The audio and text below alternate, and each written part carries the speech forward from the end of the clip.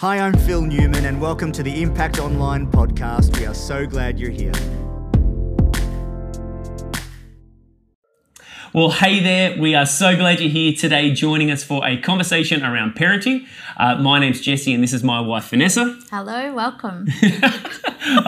We're so glad you're joining us today. It's going to be fantastic.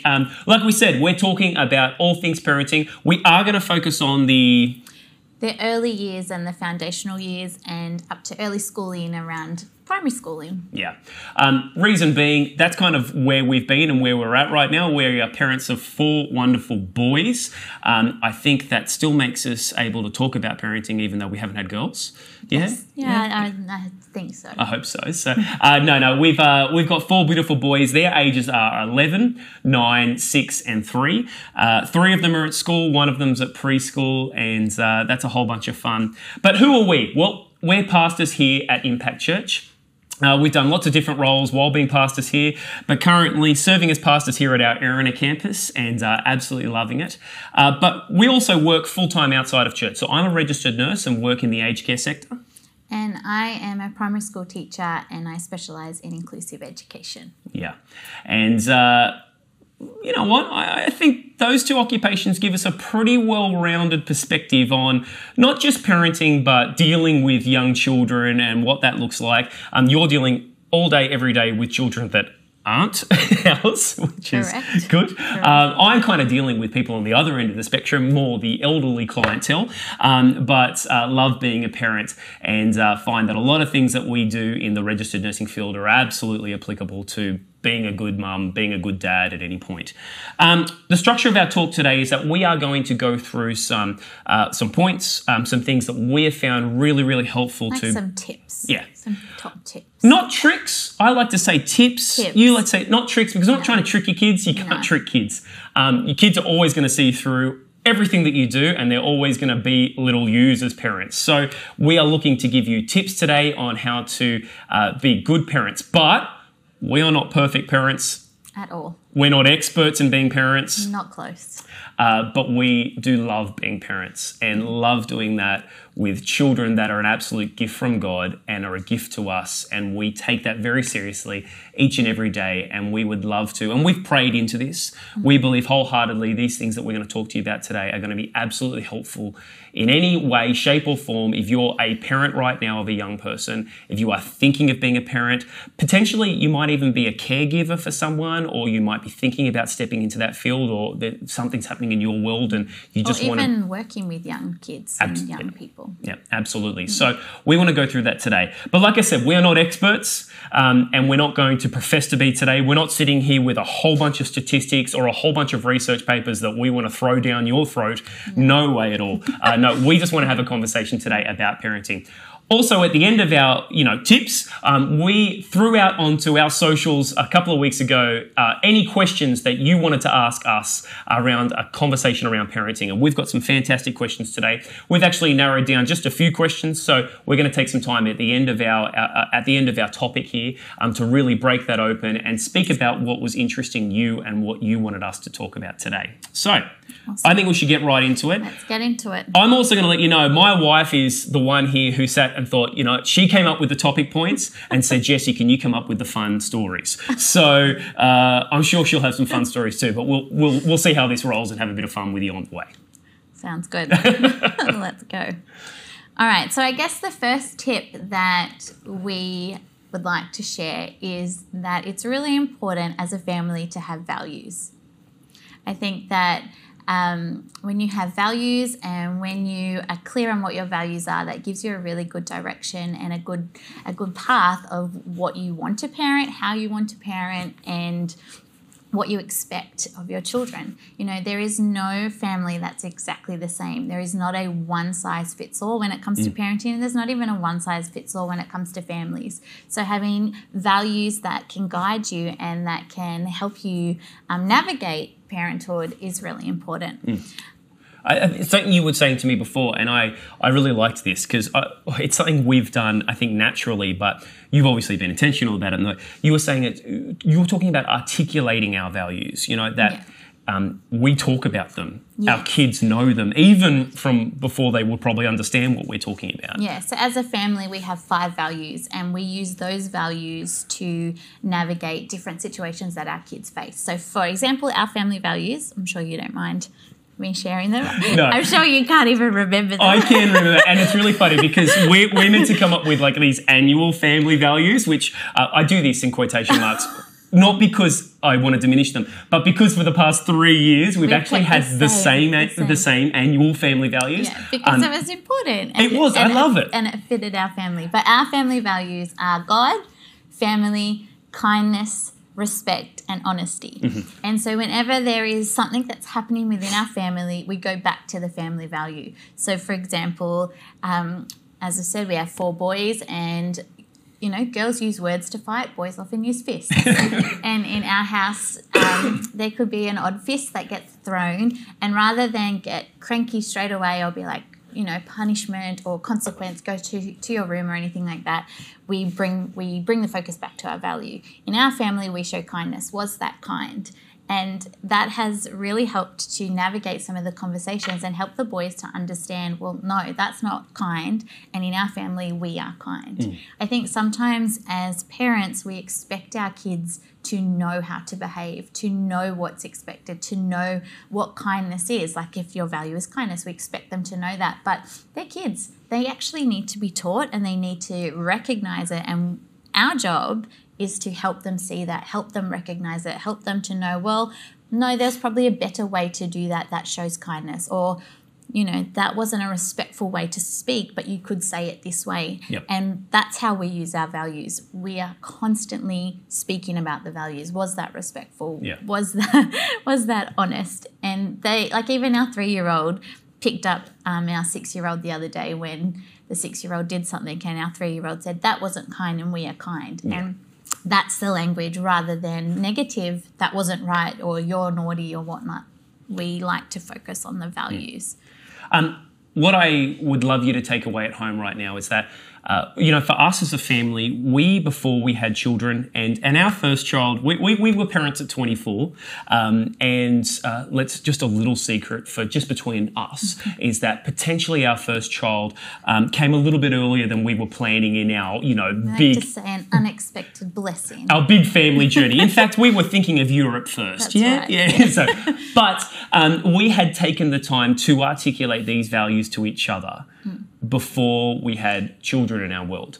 That was really helpful for us because once we had articulated this to ourselves and made sure that we had tested these values with each other, and you need to test them with each other.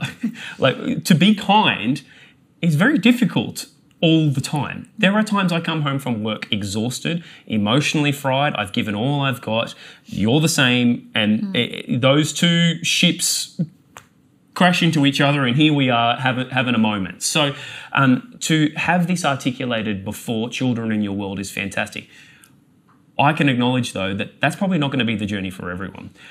Sometimes you would not have articulated these things to yourself, to your partner. You might not even be with the partner that of your child right now. You might be with someone else in your world who has walked in and has now got a young person that's yours and kind of theirs, and we're working that out. And my childhood, I went through different periods where I had my father in the house, and then I had a stepdad in the house, and I can see that different values are brought by different people, and so the values have to be owned together. Yes. But if you haven't set that yet, take the time from this conversation today to go and think about your values. If you're a single parent, what's your values? What do you want to see in your children? If you're with someone, if you've got a partner, you've got a husband, you've got a wife, whatever it is, go and talk through those values together, because really that's a really good foundation to build a lot of the other parenting thoughts that we have here off. What are your values, and working them together? I think you should just say our values one more time for people who don't know. For you. Yeah, because I forgot. No. Our values are God, family, kindness, honesty, and respect. Yeah, beautiful. The second thought that we have here today, the second tip, is that it's really important as a parent to be consistent. Consistent in your approach, consistent in what you do. But But not just consistent, almost predictable. So consistency and predictability brings stability, and it brings boundaries and safety for children. And I think that when you're consistent, it takes away the guessing work. There is so much things going on in the world. The world is busy and it's a chaotic place, and we need to provide safety for our children, and safety can be found in consistency. Yep. Kids need to know that when they come to you, they're going to get the love consistently. They're going to get your time consistently. And that's not always going to be the case. I can't always just stop what I'm doing and give my children my 100% attention all the time, because, we would never eat. But they you're laughing because I don't cook. It's true. Jesse's the cook. But there's that consistency that I will always come back to them. When I say that I'm going to do something, I will do it. And there's that safety in that, and that predictability. Yep. And it's also the same in your boundaries. Like Jesse and I often have very different thoughts about different things, but we always are a united front, and we're always consistent. And if I've done something, or if I've laid down an expectation, then he will always back that up, so that there is consistency. We might then, when the kids go to bed, talk about it and say, we need to adapt that or change that, or I'm not quite sure why you've done that, or I don't agree with you. But that's something we won't do in front of our kids, because we need to be consistent and predictable, and predictability is that we are on the same team. Yeah. And again, I think we want this conversation to be honest. So that is a skill more so that I've had to learn as we've been parents. And we were kind of adding a child to our world every 2 to 3 years. And so we've gotten better at this as we've gone along. But,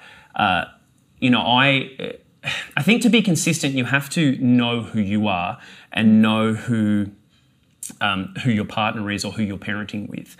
And so you've got to know your strengths, you've got to know your weaknesses, you've got to know I know where Vanessa is going to move in and be quite strong on, and she knows the areas that I'm going to do the same with our kids. But at the same time, our kids need to know those boundaries and those consistencies are going to happen with either one of us. But this is a learnt skill. And there were, our oldest, his name is Noah, and I'm certain he's probably seen more of the parenting disagreements in front of him than the others, because we were learning how to be parents when we had our first child. Yeah. I know this is a cliche and we've heard it all before, but you have all the information given to you about what having a baby is going to be like, what that birthing process is going to be like, what it looks like being a pregnant mama, and as a husband, how was I to support that process. There's not always a lot of information given to you about, all right, cool, head on home, here's an infant, make it work. And so, the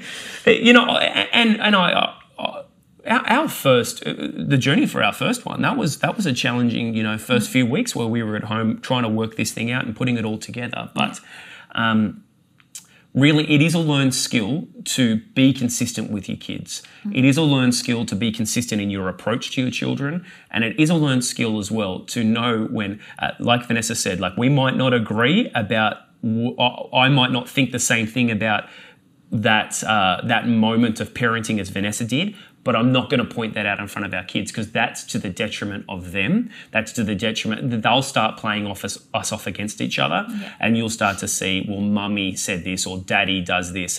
And that's just a loser's game. That pushes you down a path where your parenting is not united. Your parenting has disunity, and God always blesses unity. And when that's disunity, that becomes not just a parenting challenge, but that then becomes a challenge between us in our relationship. And I think parenting's hard enough without creating more challenges. Yeah, especially like there's no sleep, and I haven't slept in 11 years. Touching you all the time. But I think also, it's important to use the values. Like that's how the values help us with our consistency. Yep. Kicking, it's not kind. We're going to consistently say to our boys, we don't kick when we're angry. Yep. That's why having the values as your foundation is so helpful, because it helps to guide that consistency and that predictability. But I think it's also important to pick your battles. Yeah. There is so many things that happen every day that you could be pulling up, or that you could be making learning experiences from. at the end of the day, you have little people who are learning to live, who are learning to, you know, be in the world, who are learning from you. Picking your battles is really important. And I know that can sound almost contradictory. Like here we are saying that you have to be consistent in your boundaries and you're consistent in your approach, but pick your battles. Sometimes let this slide, or sometimes your children are not perfect. Yes. They have, and you explain this to me better than anyone. I think it's obviously through what you do in your workplace all the time, but your children have an emotional threshold as well. Yeah. And, you know, our little 6-year-old can sometimes come home from school really emotionally at his threshold and heightened. And he loves kicking a ball. He loves kicking it around all the time. Even inside the house, which we're okay with. We're not no kick inside the house parents, but there Except is for not near the Christmas decorations. not near Christmas. Not near my Christmas tree. And not near my TV. Yeah. I prefer that. And so there are times that we will pull that up with our 6-year-old and say, hey, mate, not right now. Don't do that. And there are times that he might start doing that, and we know in that moment, if we pick that up, he's probably going to have an emotional meltdown. And so we're going to try and redirect him away from that without making it a boundary moment. Our 11-year-old and often our 9-year-old will pick up on that and say, that's not fair. You told us not to kick and now he's kicking and you haven't got him in trouble. You know what? Sometimes boundaries aren't fair. Yeah.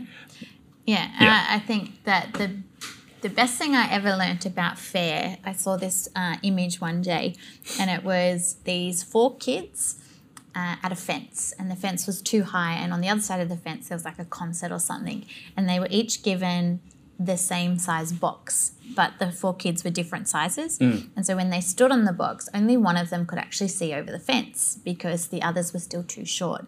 And then the image next to it had the same fence and the same kids, but the boxes were different levels. And the first child had this box that was the same size as the first picture because he could actually see, but everyone else's boxes had been adjusted so that they could see over the fence. And that gave me a really good image that fair isn't everybody getting the same thing. Fair is everybody getting the thing that they need.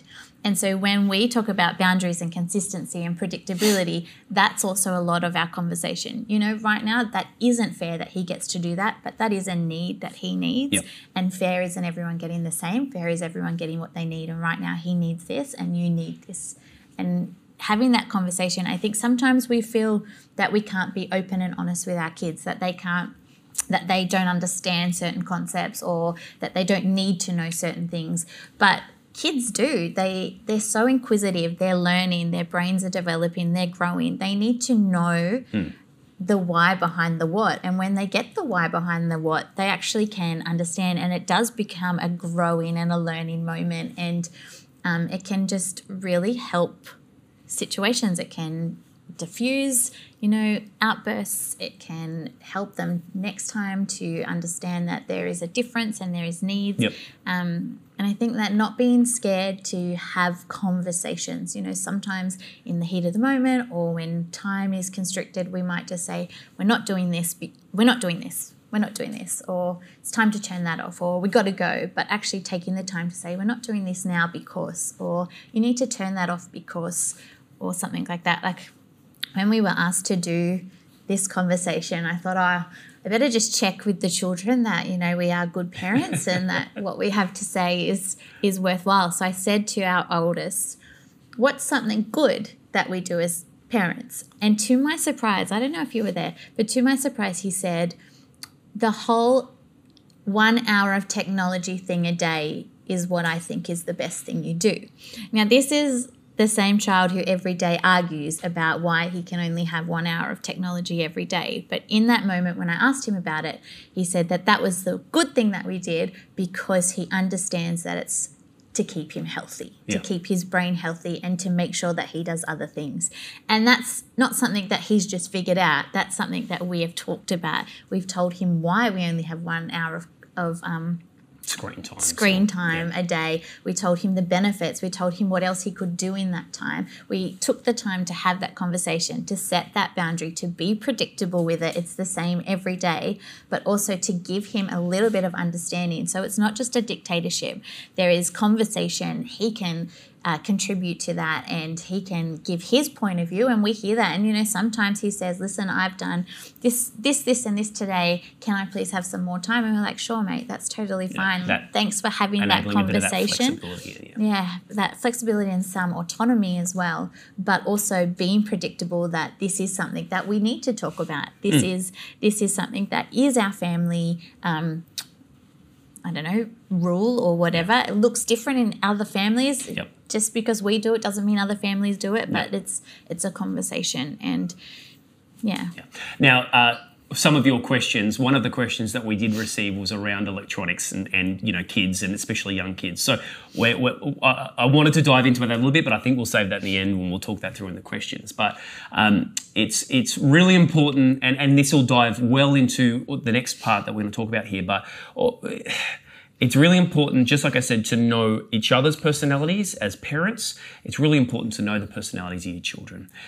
That's going to help you be fair, and that's going to help you set the boundaries well and know what to push, what not to push, to take the time and to put all that together so that, again, guys, we're not perfect. This doesn't always work well. We still have plenty of meltdowns, but it's amazing. Us and the children. It's amazing the meltdowns or the challenging moments that you can pull out and settle down quickly if you just know the right buttons to push for the right kids. I think the other thing to say here too is that it doesn't matter if you've got one child or you've got 6 children. Logistically things change as a parent, but still the principles are the same. Yeah, sometimes it's a bit more challenging if you've got more than one child to get the personalities to all work together every day. But having just one kid as well has a whole bunch of its own, beautiful little individual nuances to work through too. So please, however many kids you have, or like I said before, even if you don't have kids and this is just information that you're taking on board, this is applicable, this will work, this will help you if you take the time just to put it together. Know your values, set those foundations, and then be consistent in your approach while also being fair. And having some flexibility in that too. I think that brings us to the next point that we wanted to talk through today. Yeah, so our next point is fostering resilience and growth. So especially as a mum, like I'm going to speak as a mum because I am a mum, but feel free to jump in. But as a mum, there is such that pull to continually protect your child and to, stop any badness or any hurt or any pain, and to make sure that they are just happy 100% of the time. And, there are people who could be called cotton wool parents or helicopter parents or something like that, and that doesn't come out of anything other than this love and this need to protect. But as parents, we also need to be making sure that we're giving our children opportunities to develop their resilience and to deal with disappointment, because as adults we know that disappointment is around the corner all the time, and we need to be making sure that our children are developing those coping skills, those self-regulation skills, those resilient skills, and those skills that will help them be well-rounded adults as they grow up. Yeah. And again, as parents, you've got to come and find that place together in this where your approach is consistent and based on your values. Because, again, I'm going to speak from our experience. When I was a young person, so when I was in primary school, I was actually, I think, struggled quite heavily around bullying. Like that was something that I, probably not so much in kindergarten to say year 3, but from year 4, 5 and 6 and even into early high school years. I had friends, which was lovely and important, but I also had a large portion of some of the people I went to school with who were, bullying is one of those challenging words that I didn't recognise so well when I was a young person, but I look at it now and go, yeah, that was bullying behaviour. It was both physical, it was emotionally traumatising. I say all that though because there are moments that our children will come home and say things that happen at school or things that have happened maybe in the soccer team or something, and I am not one to jump on we need to deal with that right now, that is terrible bullying behaviour, because I look back on my time in school and I know that a lot of the resilience I have as an adult was actually foundationally built in some of those really challenging and trying seasons when I was at school. Now, I'm not saying that you also jump on and want to send off an email to the teacher straight away that why is this happening and what are you doing about it? But I think it's important that you recognise what your experience was, because building resilience in your children is often about how much resilience you have as an adult, and this isn't a judgment session. This is not meant to make anyone feel bad. So please don't sit here and go, are you saying that if, well, I don't know you, you're on the other end of the screen. So, but in your own journey right now, if I think there's some checks and balances that we need to put in. If you're a parent right now and the moment your child comes home and shares with you something that was challenging or something that was hard. Now, there is a very big difference here between something challenging and hard and something clearly inappropriate and dangerous or damaging to your child, okay? So let's put it, for example, I was playing football and the kids were rough and were pushing me around a little bit. I was playing football and I was punched multiple times by another person. I would, in the football conversation, say, football's rough, mate. That's what happens, and you've got to be okay with football being rough, or if you're not okay with that, we might not be playing football. I was punched in the head and that hurt. I think we should probably have a conversation with someone about why you were punched and what did that look like and, sort that out. So let's just put that line there now. But resilience is something that you need to recognise in yourself. Often, I think people who jump in to defend their children really quickly are sometimes, like you said, trying to protect their children from something they've experienced. Yeah. And that's good, and that's a lovely gesture and thought. And like I said, here's the line. At times it is needed. Absolutely. Here's the line. So on this side, it's needed. Yeah. But when it's on this side, there's been moments, where sometimes things happen at school and we've had a conversation and you're almost to me, or I've sometimes maybe even done it back with you, is that I think we should actually sit on this one tonight. Before we send an email to a teacher, before we, think to call that parent that if we have the phone number or something, let's sit on this one tonight. Let's have another conversation with our child tomorrow. See how they're feeling about this. A good night's sleep can do a lot of good. And resource them, you totally resource them. Sorry, break your thought. We're not expecting children to know how to solve the problems. They're children. They don't know. But solving it for them doesn't help next time they face that problem. But resourcing them and giving them tools, giving them tips, giving them guidance on what to do, not doing it for them, but helping them, like supporting them, guiding them, doing the journey with them rather than doing it for them, I think is the biggest thing that can really help them grow. When they fall over, we pick them up and we hug them, which is amazing, and it's what we should do. We do that. But the next time they fall over, we might say, hey, let's have a look around. What did you trip on? What can we move? Can we change something to help that not happen again? Or if it does happen again, the Band-Aids are over here. How about you get a Band-Aid, or how about you ask your brother to help you? So we're not taking away that care and that comfort, but we're resourcing and we're equipping them to deal with a small problem that's appropriate for a child, so that they can take that same model, I guess, to the next problem. Hey, I've got this problem with school. What could I change? What could I move? Who do I need to talk to? And that can help as you get older when you have adult problems. It's the same thing. What can I move? What can I change? Who can I talk to? And so that constant wanting to help and wanting to protect, amazing. That's what we are as parents. But also we need to not just protect and help, but we need to resource and we need to give tools and equip our kids so that they are, building that resilience.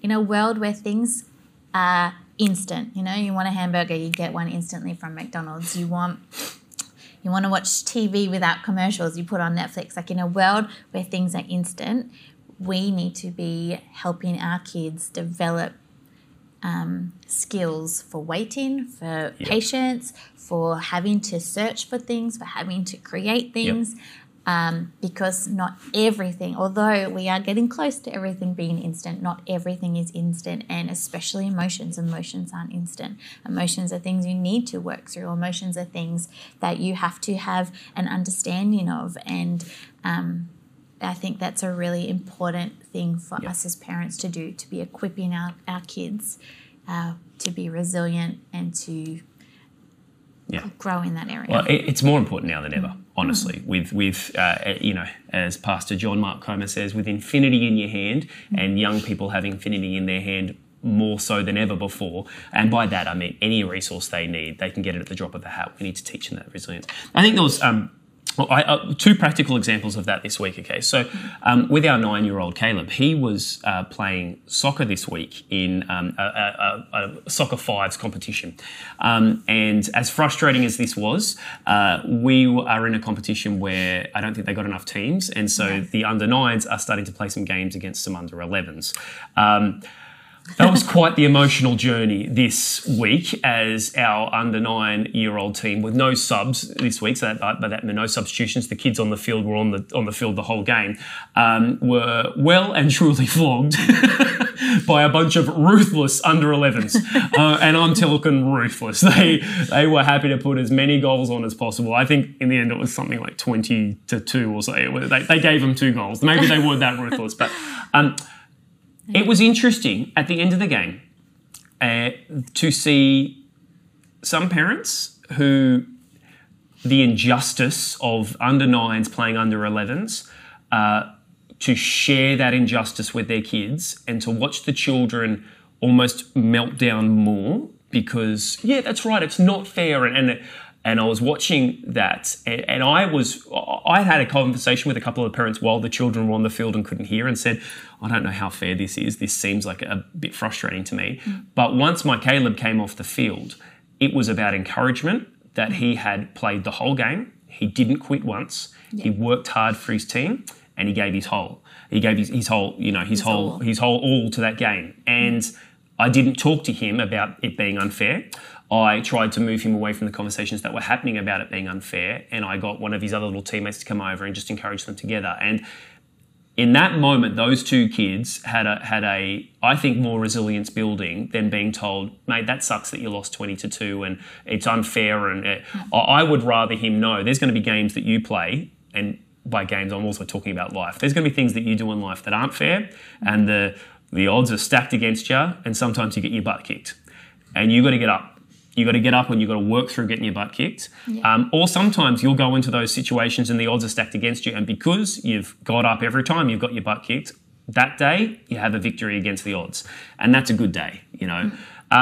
Even this morning with Noah, our eldest, so we went surfing on the weekend. We haven't surfed since last summer.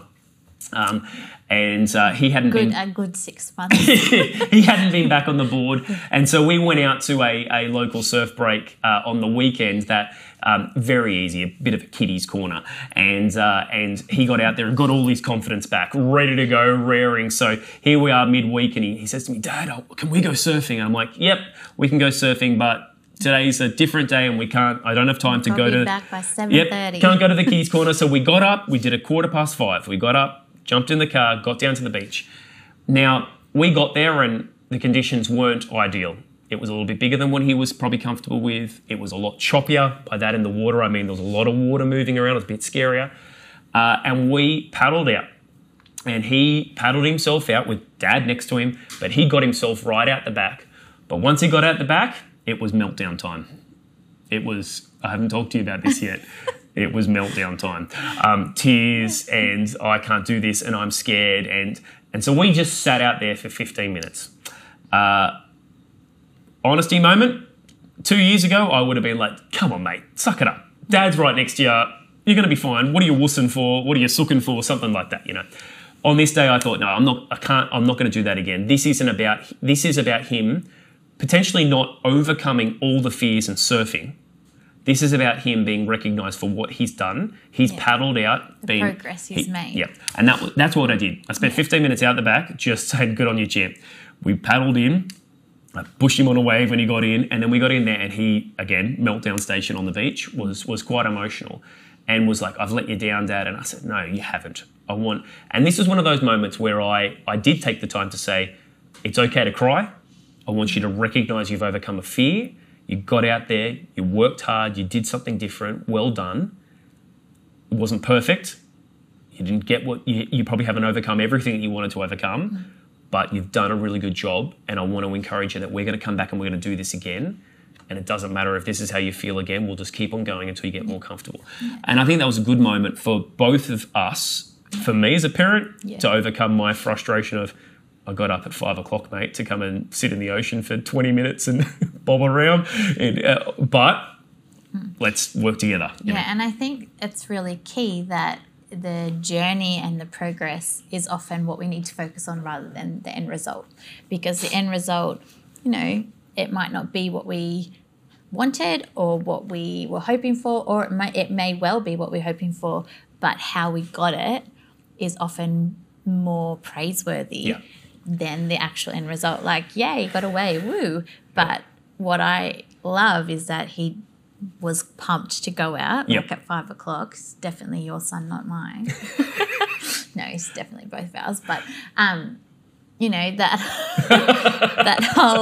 that whole, he gave it a go because 2 days ago he wouldn't have given it a go and said that is way more exciting than what he told me. He got one wave. So I think, And I did tell that story as well because it's going to lead into our next point here is that 2 years ago I did have moments with him trying to teach him to surf. And he was, and when I'll share this, we're talking about 1 foot surf, like little waves like this, and he is freaking out, melting down, Dad, I can't do it.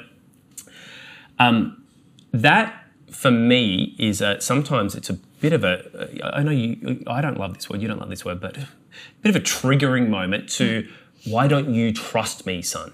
I'm here, I've got you. And in that moment of fear, he's not thinking about does he trust his dad or not. Fear takes him. So there's been moments before where I've pushed too hard and been too firm, and it's just pushed us back and we've gone backwards. The next point here is that parents aren't perfect. I'm not perfect, and I've done that. And our oldest will be the guinea pig for some of our other children. I've done that, and I'm so glad that 2 years ago, Jesse has learnt, because here's my son giving it a go again, stepping back out. He wants to do it, and I think he wants to do it to engage with me and make me proud, but also there's a fun element. But to be honest, I think this is one of those things that he's doing more for me than he's doing for himself. There's other things he does for him, but this is definitely one of those ones that he's doing to engage with me, which is a cool thing to see your child do that. But to you, me, would it stuffed that? And here we are. I've learnt, and I've tried to do that better today.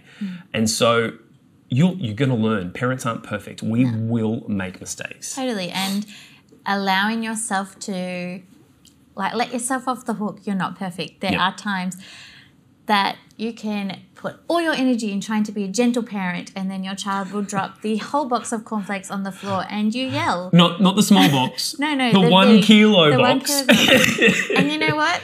That's okay, because you did 6 hours of gentle parenting and only one yelling about cornflakes. And then the next time that he drops the cornflakes, you'll be like, I just vacuumed them up anyway. The next time he drops the cornflakes on the same day. That's right. Our children eat cereal.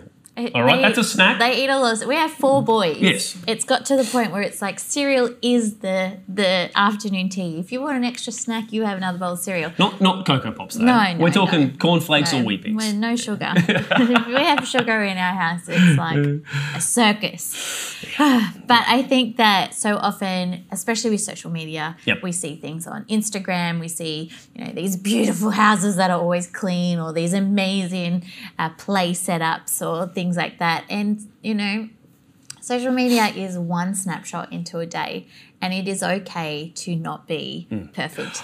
It is not okay to not continuously learn and grow and try to improve yourself.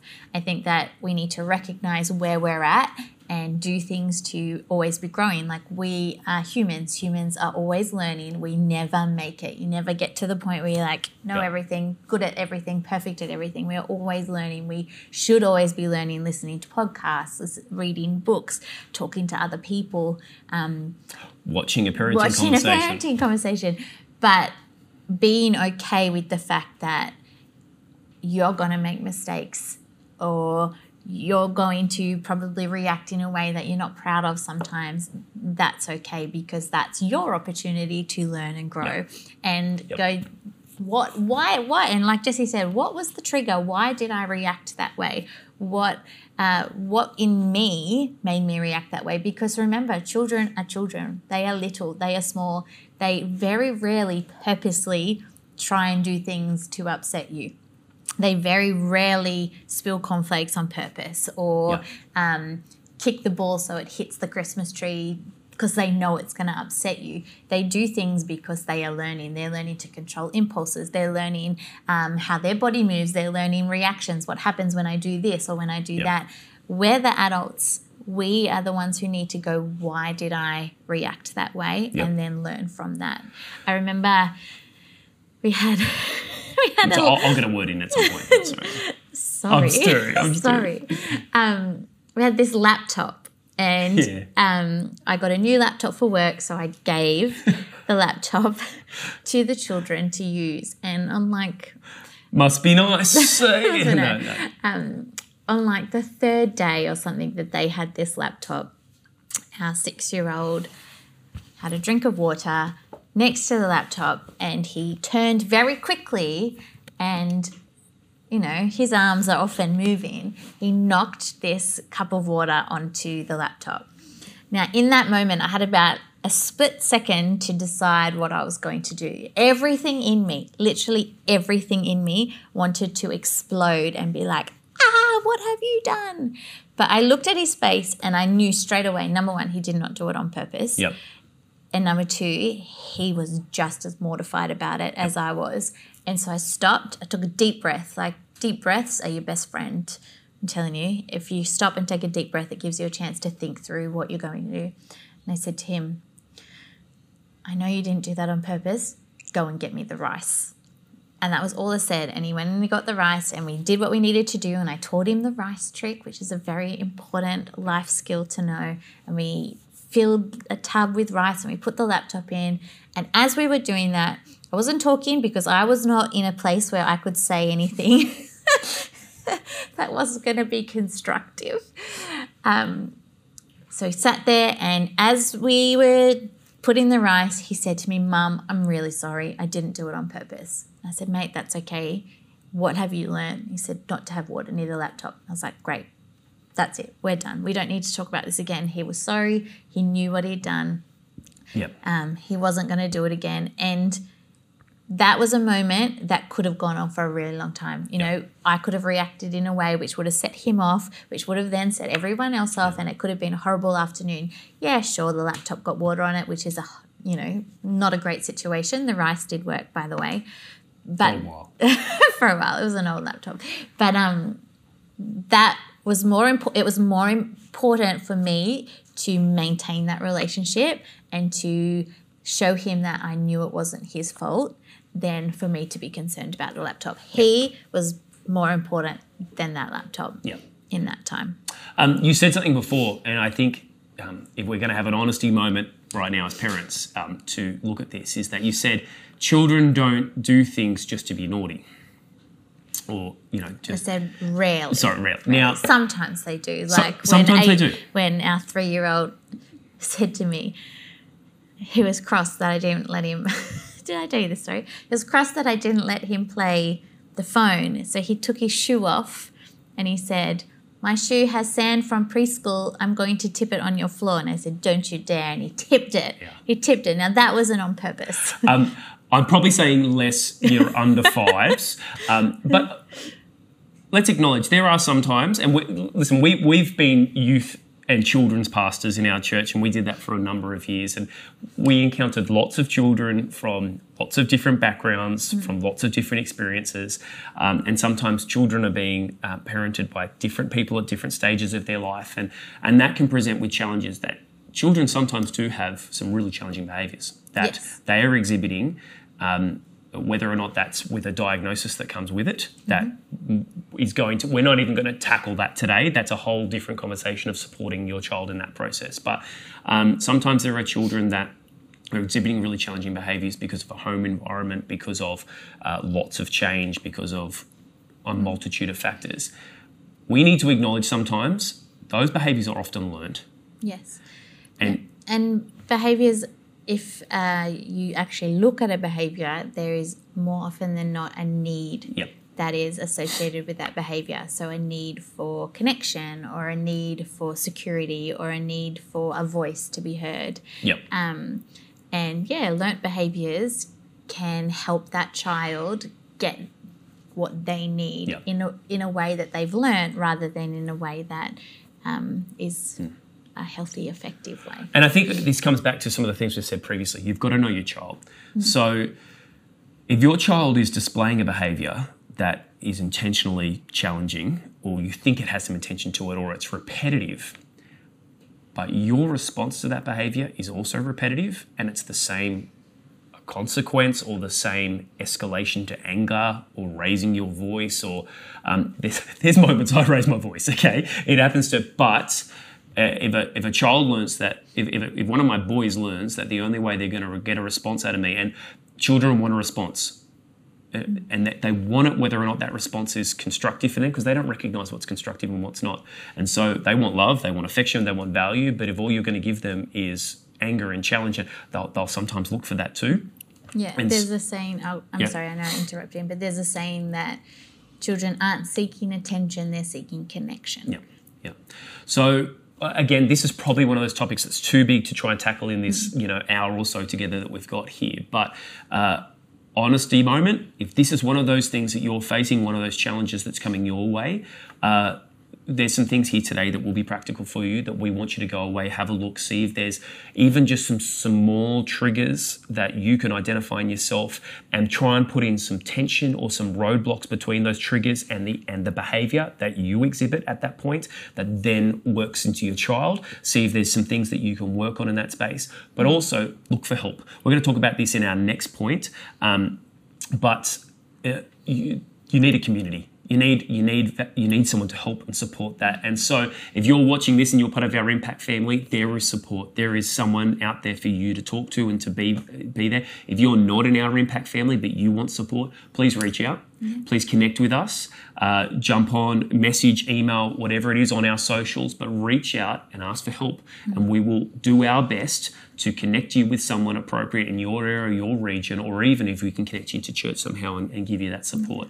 Judgment-free support 100%. Without obligation. We're not looking for you to have to join up and sign to the Christian Impact family so you can get support. That's not what we're about as a community. We're about loving, value, and accepting you where you are for who you are, and just being a part of that journey with you together. And as a parent, it's so important to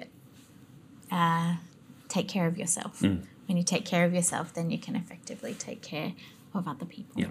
Which brings us to our last point here, is that sometimes parenting can be a lonely and scary and challenging place. And it's important that you find, and I love your little saying for this, it's important you find your village. Yeah. I think that when you are a parent, you can often be in a fog.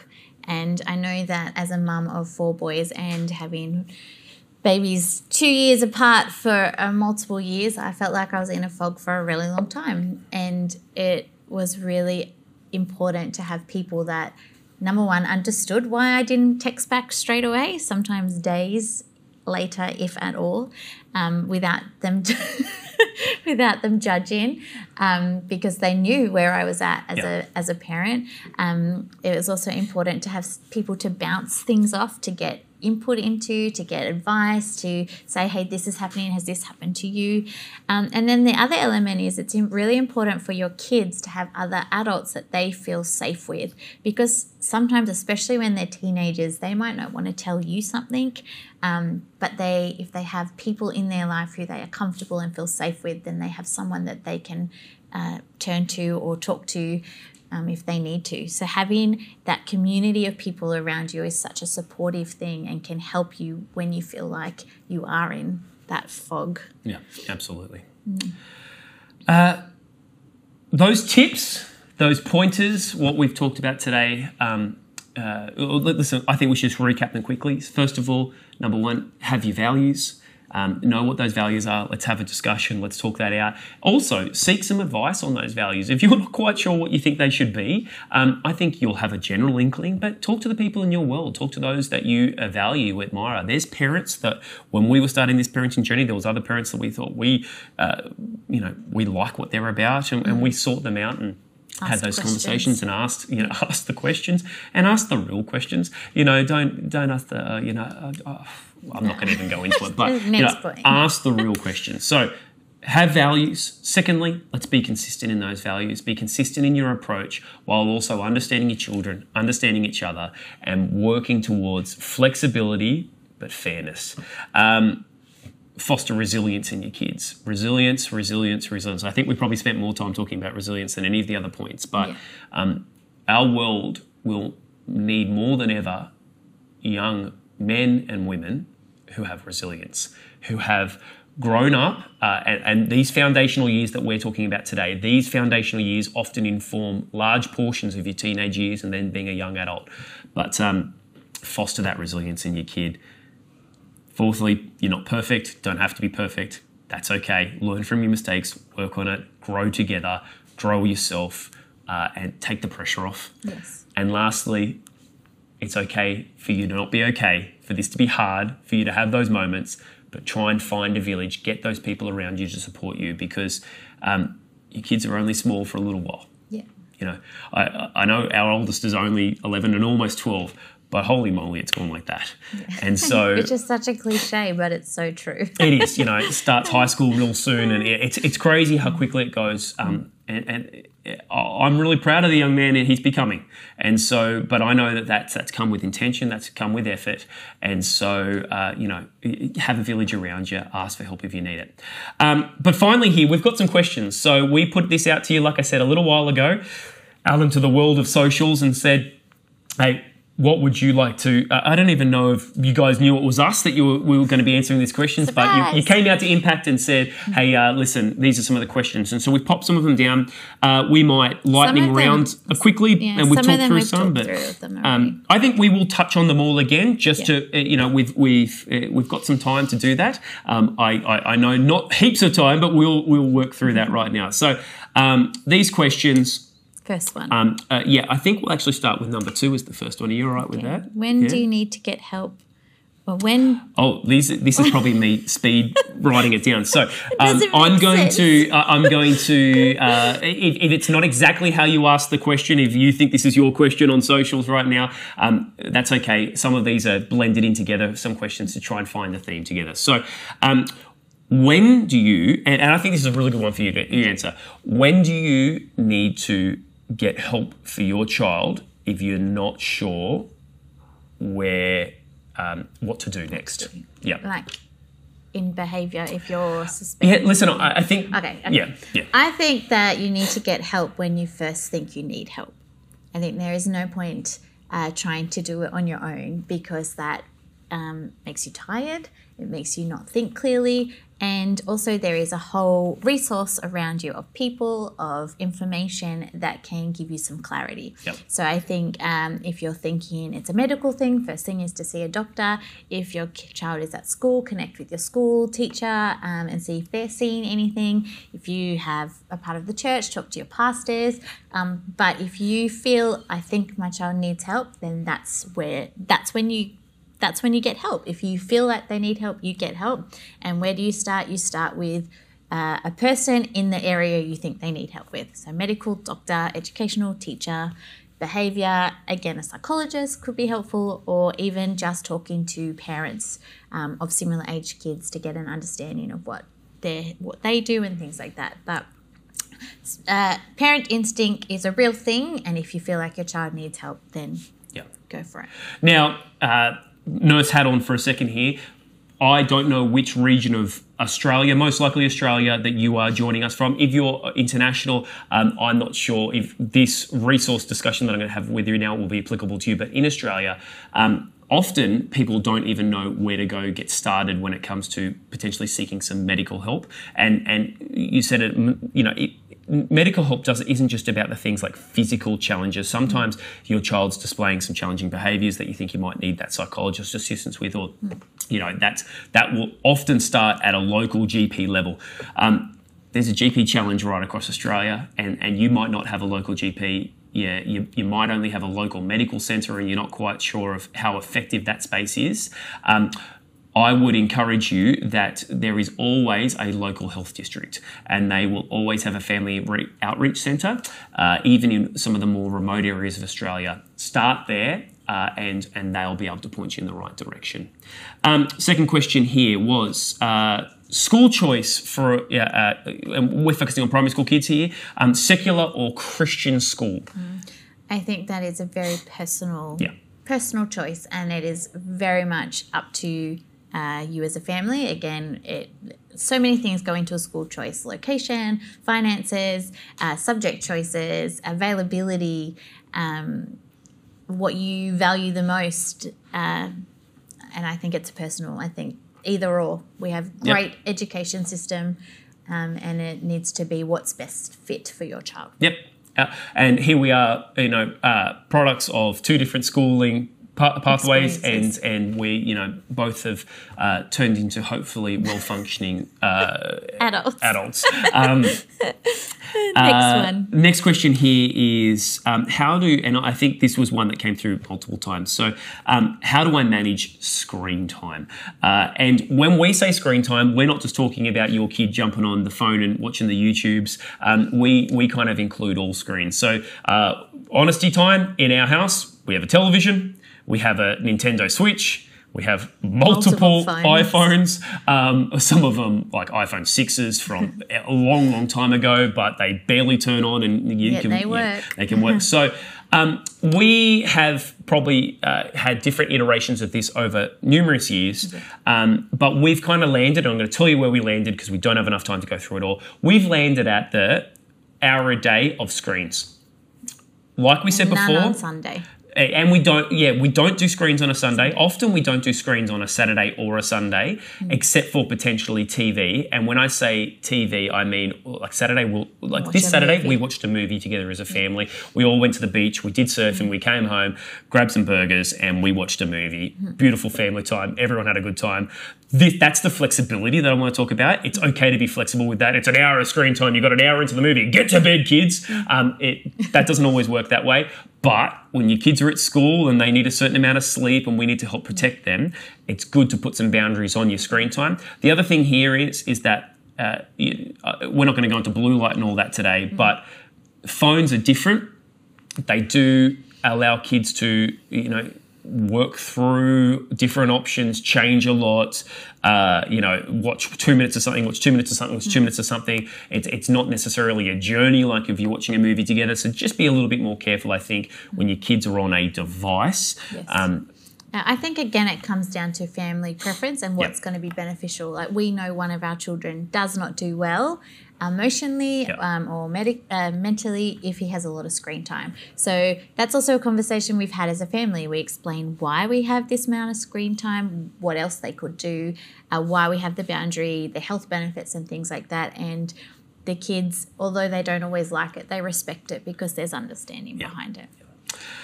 Listen, I think that is enough for today.